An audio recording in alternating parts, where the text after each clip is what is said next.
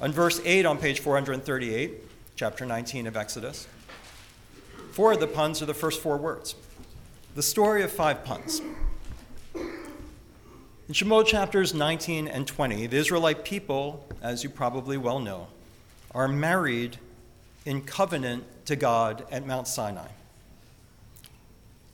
And through this marriage between the Jewish people and God, the Israelites become a nation.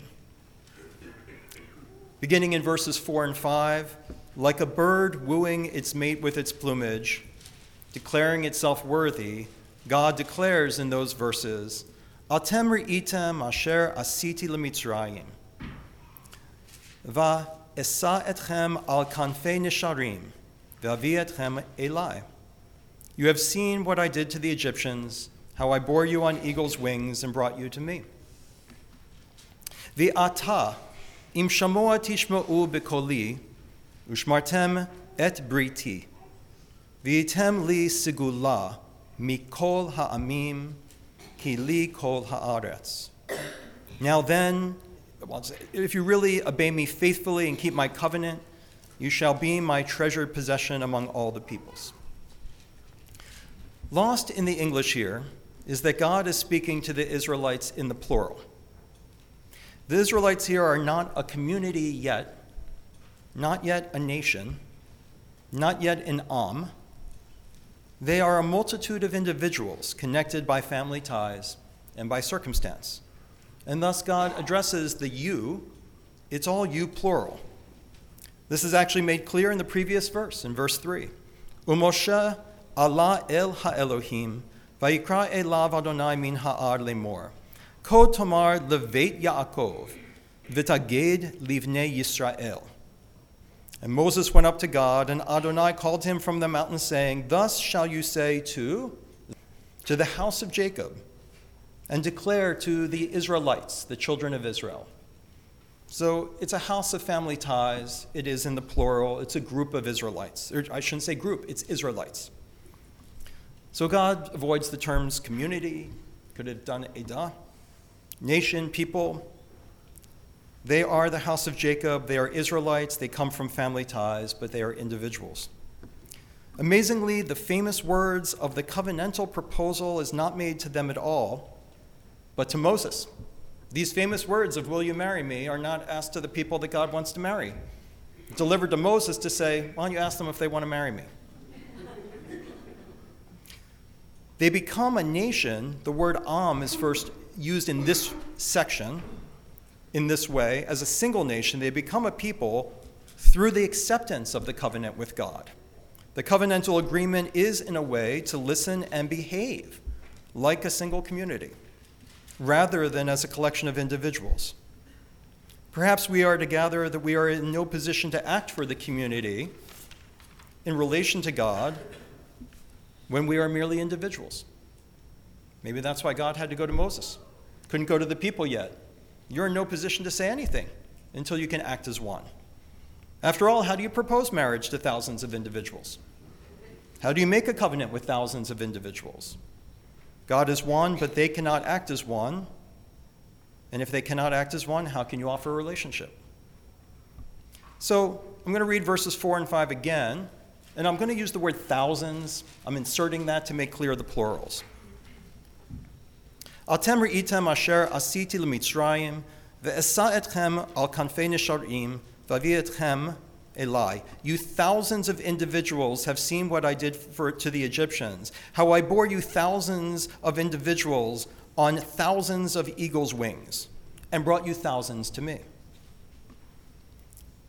Then the next word. Ata, vi'ata. Finally, we get a you, and you, vi'ata, a you singular. We're a people. No, it's a pun. It's a pun to fool us. It's the ata that means now. It's spelled with an ayin instead of ata with an aleph. So right when you're like, we're finally going to be addressed as one community, no, it's and now. So it sounds like and you, and it's and now. So pun number 1. We got fooled. There it is. Maybe it means the pun is, now it's time to become a community. Now it's time, now, ata, now. It's time to become an ata. It's time to become a you singular, and not this atem, atem, atem I've been saying, you plural. Im shmoi tishma'u bekoli, shmartem et briti, v'item li segula mikol ha'amim. Now, if you thousands really listen to my singular voice, and if you guard my covenant, we're going to seal the deal, you thousands shall be my segula, my special one, my special treasured personal nation from among the nations.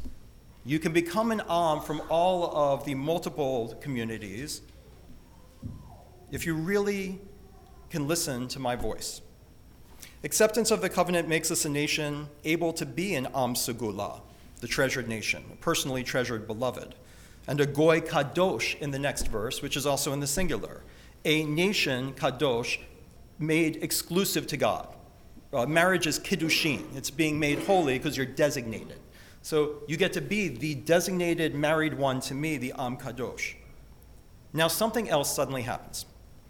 As God is making his covenant proposal to Moses to convey to the individuals, and Moses is thinking of the best method for doing this, Moses comes up with the fact that I will get all of the trusted elders, just as Yitro had taught him just a little bit ago. Let the elders judge the people rather than you. So he has this plan. He's going to get all the elders together. You'll present the proposal to your groups. V'ya'anu kol ha'am yachdav. 4 puns in a row. V'ya'anu kol ha'am yachdav vayomru kol asher diber Adonai. Na'aseh vayashev Moshe et divrei ha'am el Adonai. All the nation answered as one. The nation interrupts. They're like, we're listening to this marriage proposal, and we don't need this long process. We're interrupting. All the nation answered as one. They're saying, all that the Lord has spoken, we will do. And Moses brought back the nation's words to Adonai. Notice the blend here. Now we're at a blend of singular and plural. We are now speaking as an Am. We're good. We made it. We're an Am. We're a community. But no, we're not. Because we're still taking plural verbs. The nation is speaking as a they. It's like saying we're finally acting like Americans. This is a good interruption. We're finally acting like Americans, but we're not yet America. And Moses conveys the plural words of the singular Am to God. By the individuals acting like a nation, a they becomes a we, and that is the necessary step to being in covenant. It's a beautiful moment of interruption. The Or HaChaim was Chaim ben Moshe ibn Atar.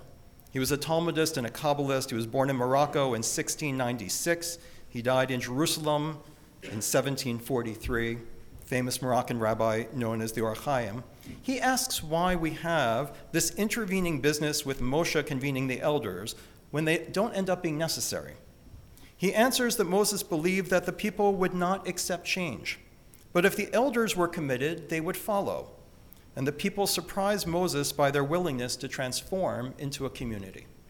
We Jews like to talk about community a lot. We're proud of being a community. We're proud of representing the community. We're proud of participating in community. And of course, we rarely ask what it means to be a community. We often rely on community, meaning being part of the house of Jacob, as we were called in the beginning of this section, of being the children of Israel, as we were called in the plural at the beginning of this section. In other words, of being descendants of Jews, of being part of the same house. And we often don't want to look at what makes us a community in these verses, which is not being thousands connected by family ties and proximity and genealogy, but by being willing to be before God as one. This means putting aside our own interests, the voices which echo what we find meaningful and important, the story of my eagle that bore me and my family to freedom, by not advocating for the voice I hear from God that convinces me that the voice is the voice of God, of tradition. Notice that following the pun of ata, of you as a singular, and it only sounds like it's happened when the verse is instead saying acting like one community must happen now. I'm proposing now. You either act this way or the proposal is rejected. And then we have the 4 words, Vayanu kol ha'am yachdav. and they replied all the individuals of the nation together. We could have gotten the word vayidabru, they spoke, vayomru, and they all said, but we get this word vaya'anu. They are replying together. It's a word for reply, respond, be in a chorus. It's often used musically, to reply in a chorus. Vaya'anu. It's replying to God that makes us a community. We are answering as a community because we are seeing ourselves as answerable to God. And what does God do in return when the relation of response to God? So now look at the next verse. What does God do when we anan, when we reply? God becomes an anan. God becomes a cloud. We get to experience God. God materializes. God becomes a cloud in Av He'anan. Response and cloud are homonyms. We do the response and then God materializes as a cloud. And at this point is where we turn singular in the text with no mixture of plural. God is the cloud and we are the Am. And our verbs are not even anymore kol ha'am, all the individuals of the community, but just the people, ha'am, the community. That word kol is the next pun. Kol is a pun. So why is kol a pun? All of the individuals of the community. Kol means all. Kol ha'am, all the individuals of the community. Is kol an important word in this chapter? Kind of, because kol is the voice, spelled differently, homonym. The word kol means the voice of God, speaking on Mount Sinai. And it goes back and forth between singular and plural all through this section. God is finally speaking to the people. We finally get to hear God's voice from the cloud. But it doesn't come to us as a kol, a voice, but it actually comes as kolot in the plural. It comes as voices. At Mount Sinai, God spoke in voices, not just one voice. So that can mean that each person heard something a little bit different from the next person. So right when we're like, great, we're hearing God's kol, the voice, we're becoming an am, then God speaks in voices, and we're all hearing a different one? Oy vey. The pun emphasizes the pathos of our situation when we are trying to make community. We are expected to reply to God's voice, but we're all hearing different voices. And that's what tradition is. One feels like, this is what feels like home to me. This is what feels right and true. And I'm not just speaking for myself. I'm coming from the voice of the house of I inherited, the voice of my tradition, the voice of where I'm hearing the voice of God in this world. And that's right. People who are acting from hearing God's voice are holy. It's not selfishness. You're not being selfish when you say we must change something that isn't working for me as a Jew. And you're not being selfish when you say we can't change something because then it's not the tradition that makes it your home. The pathos is that we hear God speaking in the voice sent to us, but we only make community when we put aside our kol, ourselves as the individuals of the we, and act for the voice of everyone put together. And then we even get a pun on the next word, the community. What is the community? We have to get rid of the individual kol of kol ha'am, each of the community, to become just the am in the clauses that follow. Am, nation, community, one people. What's spelled is the same as am, ayin mem. Im, and it appears in the verses that follow. When you become one am, then you can walk imach. You can walk with God, side by side, with you. That's the togetherness of the covenant. When we behave as one, God walks with us as one. And finally, the fifth pun, the next word. It's not really a pun exactly, but you might miss it. The kol ha'am, each of the individuals answered yachdav. They answered together. They answered as one.